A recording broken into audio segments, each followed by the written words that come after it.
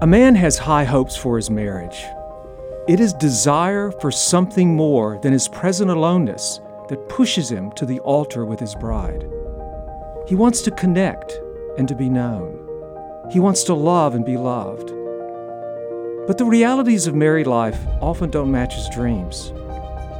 There are the inevitable disappointments, the irritations, the unforeseen landmines. Add to that family of origin patterns, financial pressures, sexual issues, and the busyness of life with children. And it's not difficult to understand that marriage can be hard, really hard. So it's easy to understand why couples check out. This is not what they signed up for when they signed their marriage license. Half of all marriages today don't make it. Many of the ones that do stay together are troubled or disconnected. I've watched many marriages over the years shipwreck on the shoals of contempt and unresolved conflict. Others I've watched simply wither and slowly die. Heidi and I have been married now for almost 33 years. We have weathered storms that I didn't think would end. We have passed through dark places where there seemed to be little or no light. Let's go back to a minute to those high hopes in marriage. Yes, it is not good for a man to be alone. Yes, it is legitimate to want to be loved. Yes, there is something a woman can give to a man that can be a part of completing him. All of the difficulties in marriage do not negate these core desires, but it's the way we go about them that gets us into trouble. Jesus had a different way of doing relationships, and it plots a whole different course. If I had to paraphrase his teaching here, it would be something like this. What you need most can only come from me. Let me serve you first. Come to me with your desire to be known and loved. I will meet you there as your elder brother. I will give you what you need. Then you will have the freedom to enter your marriage with something to offer. Go and serve her as I have served you. This is how you become heroic like me.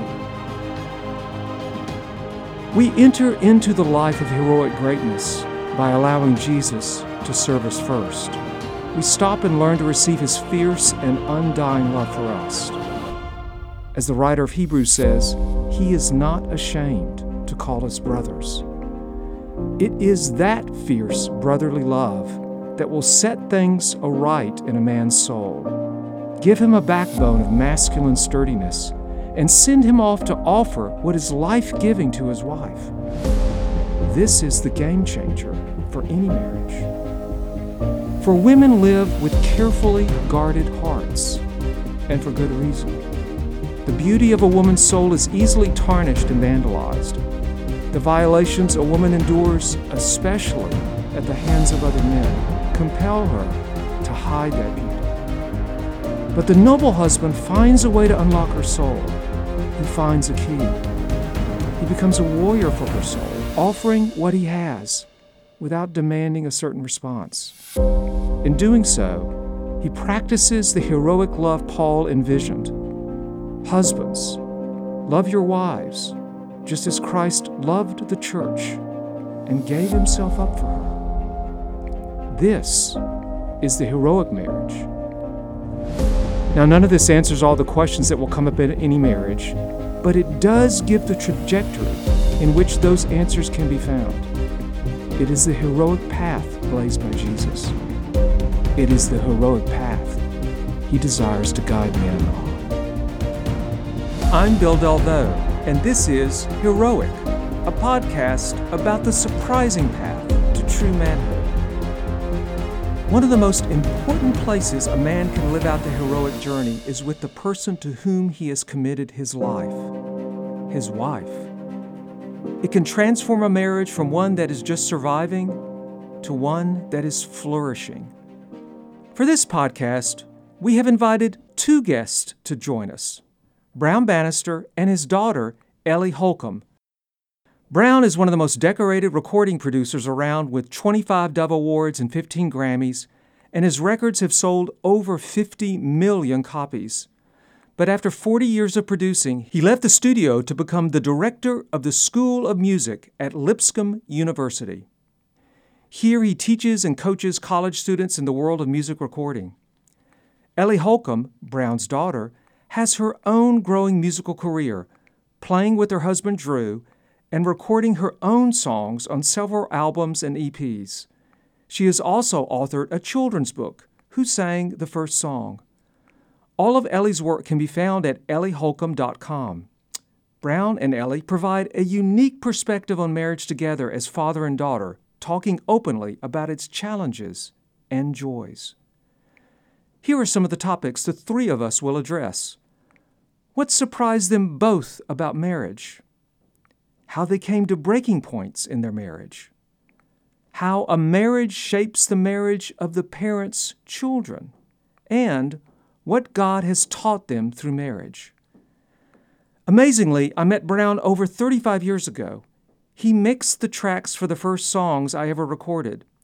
Today, our lives have circled back around again as I help him teach a class at Lipscomb. And I got to know Ellie as a high school student when I was teaching Bible at Christ Presbyterian Academy here in Nashville.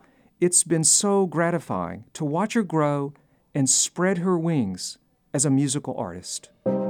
Brown and Ellie, it's just so good to have you both here today with us. Let's just start with the sort of the number game. I've said I've been married 33 years. So, Brown, how long have you been married? Almost 38 years. 30. Well, you got me beat there. Yep. You got me beat. And then, Ellie, what about you? Drew and I have been married for 12 years. So we've got quite a spectrum here, Yeah. and we have lots of experience and lots of stories. So let's jump in with this question. Coming into marriage, what surprised you? I think coming into marriage, I was surprised really the most by, I thought growing up that that being married was going to complete me. There's that scene in the Jerry Maguire movie with like the biggest Right. lie, Yeah. like, you complete me. Yes, right. And I thought that once I was married, I would stop looking for a relationship to complete me because I would have, this is the person. Right. This Everything is my I need person. right here. Everything I need. Yes. And I think for me, I had to realize that really I had probably, in a lot of ways, like marriage was an idol for me, that I thought this is what I need to be able to be okay in the world. And when I got married and all of a sudden it just didn't fix every problem. I was like, oh man, it just solidified what I had really learned before then, but that God, my heart is made for the Lord. And unless I am like being filled up, it's just exactly like what you said, unless I'm being filled up by Him, this is not going to work out very Right. well. No, yeah. And so I knew that in my head, but seeing that fleshed out in our marriage, it still felt surprising to me. Yeah.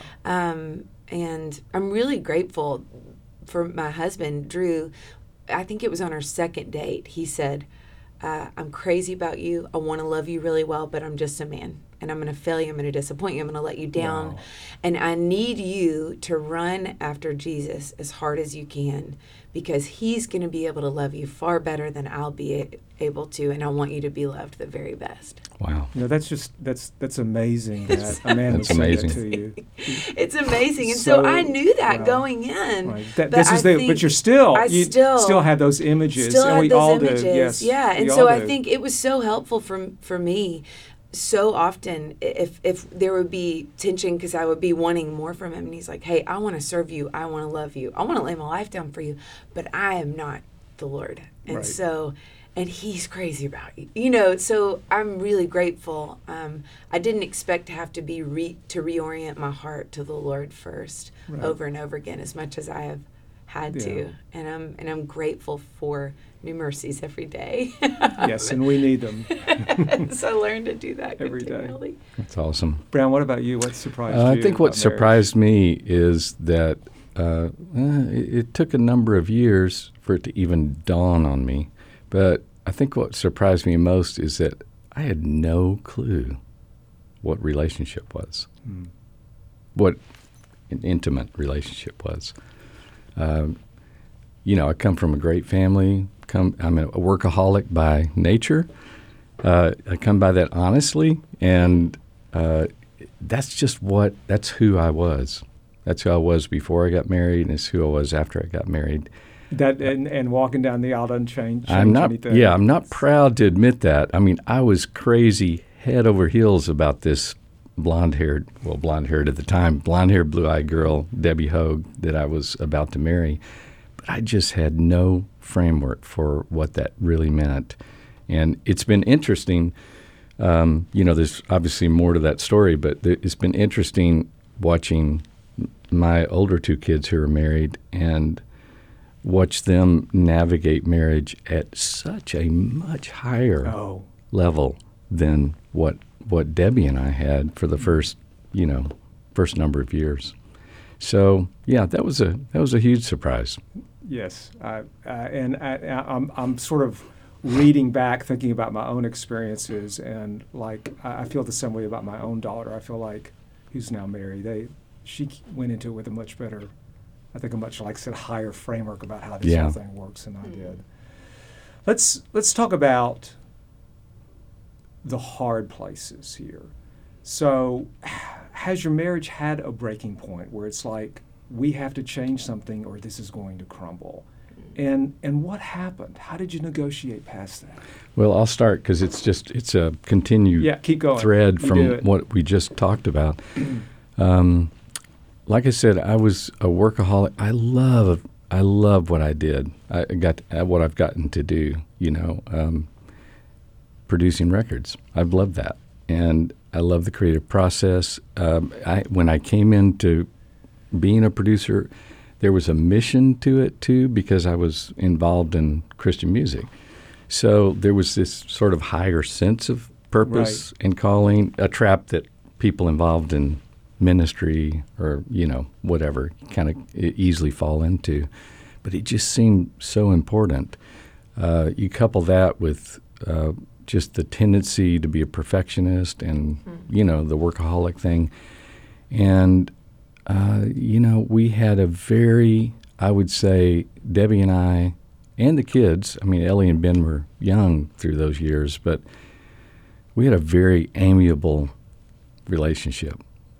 We got along. Right. It's just that I didn't show up. I was working sometimes 6 days a week, 14, 16 hours a day. I was traveling to L.A. and working in L.A. a couple of months a year. So all of that kind of compounded, and it just sort of hit the fan at, I would say, about seven years in. And Debbie is awesome. She is amazing. She is loyal. She's a fighter. She's a listener. She's just all in terms of relationship. But I wasn't meeting her there. And one night we had a pretty big argument. I will never forget that. It kind of made, I was so mad. I remember going into the bedroom, slamming the door, and literally all the paint like flaked off the door jamb. That's quite a door slam. Yeah. And she, because she had just sort of reached her boiling point, and she said, "Look, I know I have options. I love you. I'm not going anywhere, but I am going to change the locks on the door if something doesn't change. So I just need you to think about that." And of course, that's what made me mad. And, that's when I kind of threw my tantrum. And that drove us to the point of actually going to get help and get counseling. And that's really what turned it, was that process. It was a long process, about a year and a half of like every week counseling, and then another 10 years to sort of turn the Titanic around, But fortunately, by God's grace and honestly, by Debbie's determination to stay in it, we were able to avoid the iceberg, to continue the metaphor. And, it's hard to change. Change is hard. The deep things are It's really so hard. And as I find in my work with men, we don't really go there until we're forced to. Yeah, And even then, we can choose not to that's right. because it's the painful way, Hmm. this deep change. Men tend to avoid pain. Yes. I think that's kind of a common thread, and I certainly was no different. Yeah. Ellie, what about you? Well, I would say I am. I call myself a recovering perfectionist. So Kind of a bit like father, I like take daughter. after. Yep, exactly. I take It's all after right. You Dad. take honestly after him. I come by it honestly, and I am extremely averse to conflict. And Mom and Dad, I mean, just like he just said, they worked through a lot of their harder times when I was younger, and so I honestly didn't see. I mean, it was a really happy, beautiful, loving home. Like they just modeled out a really amazing relationship. Not a ton of conflict or fighting or angry, hurtful words. That just honestly wasn't a thing. And so, but because of that, I really thought, really incorrectly, it wasn't that they never had conflict. They kind of did that maybe more out of just person to person, not in front of us. Right. It was not like a home where they fought a lot. I did not realize that conflict was a very necessary part of marriage. Absolutely necessary. So- Yeah, I had the same hard lesson to learn too. Oh man! So I got 3 years in, and my friend, one of my friends that I grew up with, sent me a kind of a funny article that said it's 3 years when you realize you married the wrong person, and really that every person is the wrong person because they're a person. That's and right. So, They're a warm body who breathes. They're a warm body who breathes, and they're a sinner and self. It just is. You're going to come into that kind of rub, and I laughed out loud. Because I had been avoiding conflict or avoiding saying anything controversial or anything that would lead to conflict. So even if I was hurt, I would not bring that up because I just wanted there to be peace. And really, it wasn't peace at all. It was just this bleeding open wound. Not that my husband was yelling at me, or we actually had like a pretty like amiable, wonderful, just like relationship, kind mom of and dad, like yes. mom and dad. And I we were also performing together, so we're both in music, and you put a people pleaser in a job where it is literally your job to perform, and you put your marriage in the middle of that, and it is like you have a person who's in need of intensive counseling in like 2.5 to 3 years. And so I had this thought on stage one night. I was like, all of these people love me and they think I am amazing, and what is wrong with you? And he really loved me too. It wasn't like it was there was a lot of conflict, but he had wounded me and didn't know that he had wounded me because I'd never told him. And so I showed up in counseling, and I was that girl that went to counseling that I was like, so I have this friend who's going through a really hard time, and by the end of the Telling hour, it third person. I literally, I had a friend who really made some accusations of our marriage, and it had been a really hard thing because I was like, nothing's wrong, we're fine, and but they had actually hit the nail on the head of some things that they had said, and so it began the path to me. Really to freedom. I had no idea how wounded I was and how many wounds I carried into my marriage. And so I walked in with a bunch of baggage that I'd never dealt with because I didn't want to. I was like, God's good, He's faithful, and that is true. But I think sometimes I wanted to skip the painful process of unpacking some of those wounds and of unpacking the unhealthy lies that I was believing and the patterns that I had formed in my life because of those wounds. And so it was about, kind of like Dad said, about a year-long process of me learning how to be real because I was a liar. I didn't know it, but I was lying to myself. I was lying to Yeah. my husband, and then Wow. to God, to everyone else, because I just wanted to be okay. And it was really in my unraveling and in entering into all the pain that I've been running from my whole life that I found the power of the cross and the power of the gospel, of entering into those deep wounded places. And so I began to tell the truth first to myself and then to my husband. And it was a hard, painful process, but it has been freedom like I've never known, and a beautiful relationship like I didn't know could exist. It didn't think was Yeah. possible. Yeah. Yes, and that's a trajectory in, I think, when a man and a woman get on this path and they realize, oh, what we started with, we thought was going to be it. It's like, no. There's something down the road, past the dark corridors and the blind valleys and the difficult places and the storms. If you just keep going, there's this place you could never have imagined. That's it. It really, and it's honestly, true. I remember the first time we had a crazy conflict. We were actually in London. I cried all the way on the London Eye on that Ferris wheel I just saw.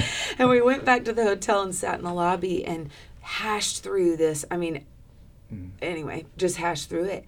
And I remember at the end of that first conversation having so much hope, because I was like, "You're still here. That's right. We're still. You don't want to leave." Even though this was really hard and painful, and man, I just continue to find that goes deeper and deeper. The more years we walk through. It does. It's beautiful. It is beautiful. It's a beautiful thing to see, and I can point to those moments in my own marriage where I was like, I don't know if this is if we're gonna be able to make this here. Like, how are we gonna negotiate this turn, this pass? And there's so many similar things, because it was Heidi's determination. She says, I am not going anywhere. And of course, I, just like you, I was conflict averse. She wanted to engage. I was conflict averse. So when I pull back, she would even get angry. It's just like, I want to engage with you. Why are you running? And of course, I had to come and face my own fear of conflict and all that's behind that. And when we started engaging in the really hard places, all of a sudden, that's when things started to shift. Yeah.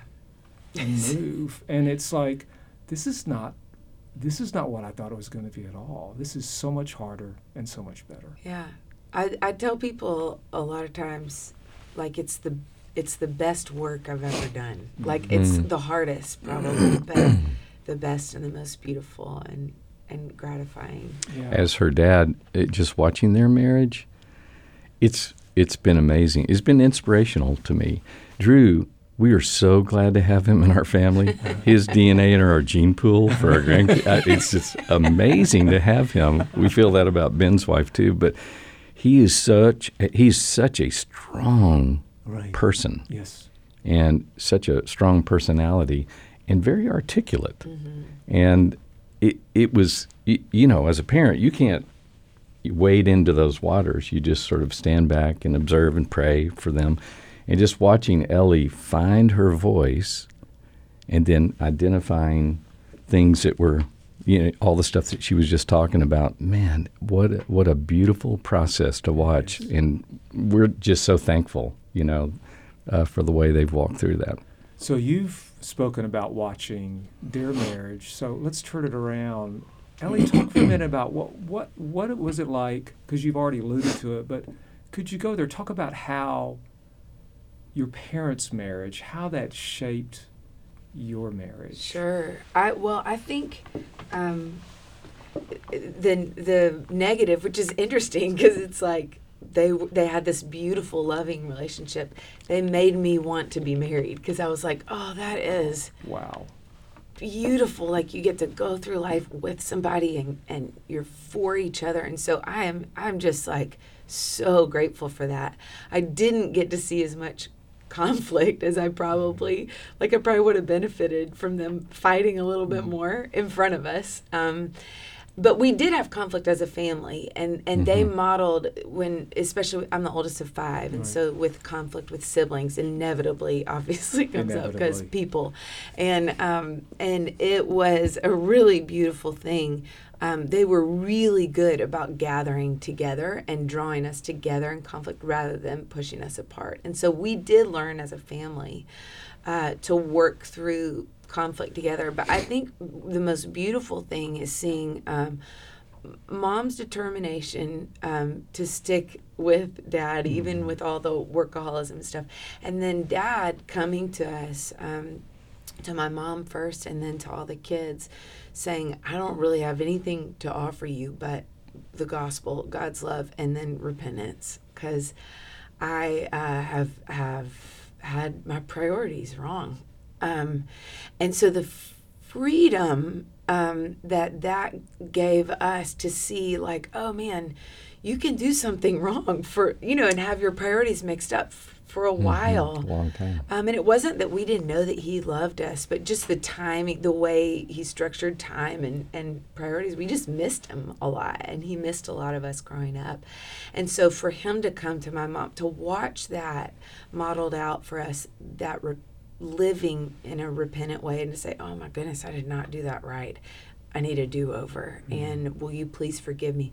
The freedom that's given me as a wife to say, okay, I did not do that right. Please forgive me, and to have that modeled out in a really beautiful, like, tangible way.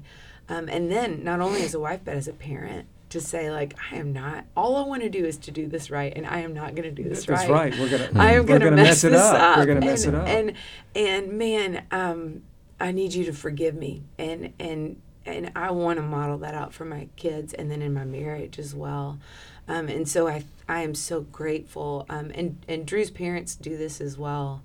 Repent and just say, like, come to each other and say, I'm so sorry, I was wrong. Will you forgive me? And so that model enables true relationship. Like, Yeah. and it is a model of how Christ is with us. And so to see that fleshed out has given me the freedom to do that in my own relationship. And I think it's why I felt free to go to counseling as early as I did, 3 years in, of going, okay, I have not been doing this right, and I need some help, and that's okay. It is okay. That's right. So, Someone once said that reason why forgiveness is so powerful is because when we forgive, that is the place where we are most like God. And I think there's some real truth to that. And when I listen to the other thing, it reminds me of in relationships, kind of like broke bones, when they break and they heal, they're actually stronger. It's like the rupture, when it's repaired, and we've all experienced that, there's something that's even stronger now. And so it's actually the repentance that comes after the break that can just make a relationship that much richer and deeper and wider. Yeah. it's amazing. It is amazing. So let's move. We talked a lot on the horizontal level. Let's kind of move to the vertical in terms of the Lord and His work in our marriages. What has God taught you in the process of cultivating a loving marriage? How has He shaped you and grown you, and just anything you want to say along those lines? What has He taught you? And you can sort of end it kind of maybe where you are now a little bit in the process. Sure. You want to go first? Sure. He is, well, I think along the lines of what Ellie was just talking about, I think one of the, and there's so many big things, one of the biggest things he taught me was just to be confessional with my wife and with my kids. It's hard. It's so hard to do that, because you want to be the right person. You want to be the role model. You want to be the great dad or whatever. But it was pretty hard to miss the fact that I had missed out on a lot of that, with the kids growing up in terms of being a great dad. And that point that Ellie was talking about, which I came to both with Debbie and the kids, of just going, I have missed it. I'm sorry. I got nothing except the willingness to try to allow the Lord to reshape me. Right. And basically what he did was he just more and more just turned my heart to home. So, I mean, that was kind of the miraculous work. And it's so crazy to say that because they are such awesome people. I mean, the kids and Debbie. I mean, it's crazy that God would have to reshape my heart and turn my heart that way. But I would say that's probably one of the biggest things. If I could say another thing, I really saw this modeled out in Debbie's dad. My mother and my father-in-law and mother-in-law actually moved to Texas right when we moved 3 blocks from them. I don't know if there was an underlying statement or we'll just let that one subtext. But they moved to Texas, and oddly enough, they ended up living with my parents for maybe a year while they were building a house, which is kind of crazy. Should have been a sitcom. But Ron is a real servant, and he would get up and, he cooks, and he would get up and wash dishes, and my dad literally would say, Ron, come sit down. That's woman's work. That's a woman's work. Now, my dad was awesome, and he bought a $3,000 engraving machine just to make a brass plaque that said, I love you, baby, that he put on the windowsill in front of the sink where she should be washing dishes, right? Is there subtext there, Ben? Maybe. I guess that is. But honestly, from Debbie's dad, who was such a man's man, he was so just masculine and macho and just athletic and amazing, but he served. And so really from watching him, I learned that, you know what? This is the right way to go. And so I started, as God was turning my heart to home, he just started showing me ways I could serve Debbie. And about the time the music industry royalty stream started taking a nosedive, my wife started doing this other job and just had this sort of explosive kind of career. And it was so awesome because I had already been set up to just back off production work more and stay home and do laundry and set up events for her and do the dishes and really, really just invest in her. And man, that was a really great thing for our marriage. And what I didn't realize, because of the context I came from, is that it's the whole, they say it's you talk about a 50-50 kind of deal. It's 100-100, I mean, it really is. And watching marriages, good marriages these days, like Drew and Ellie, like Ben and Sarah, I mean, everybody's just, hey, we're in this together. Yeah. It's a team effort, There's too much to do with jobs and schedules and kids and laundry and dirty diapers and all that stuff. As much as Drew hates to change a dirty diaper, he is awesome. So I think the servant part of it, I mean, obviously Jesus modeled that out, but man, it is so real. And you don't have to say I love you, in words. I mean, you're just like living out the gospel, when you do that. So I think those two things have been huge from the Lord. That's great. Ellie, what about you? What would you want to say here? I think two things. One, the big, beautiful story for me is, I guess earlier you asked how we're surprised in marriage. I didn't realize you could be lonely in a marriage, and I was, especially those first 3 years when I wasn't being honest, because it's pretty lonely when you're not. No one knows you because you're not letting them. But I think it was during that time and during that year of counseling is that I realized the Lord is my husband. He is my dearest friend. He knows me. He sees all the things that I was hiding, he saw them anyway. And even though I was ignoring them, all the pain, all the mistakes that I made. And so there is this beautiful thing that has happened for me and continues to happen as I understand more and more how he loves me the best, which is, I had a good start because my husband told me that at the very beginning, but there has been a depth of understanding of that. And then when I come from that place of knowing that I'm accepted, that I'm loved, that I am beloved, it has changed the way that I approach our relationship and our marriage. I'm not looking for that from my husband. I'm receiving that and then able to give and serve in a way that I wouldn't be able to when I was so insecure and needy. And I am just really grateful for, I think Tim Keller calls it the reordering of the loves. That's a great way to put it. That is great.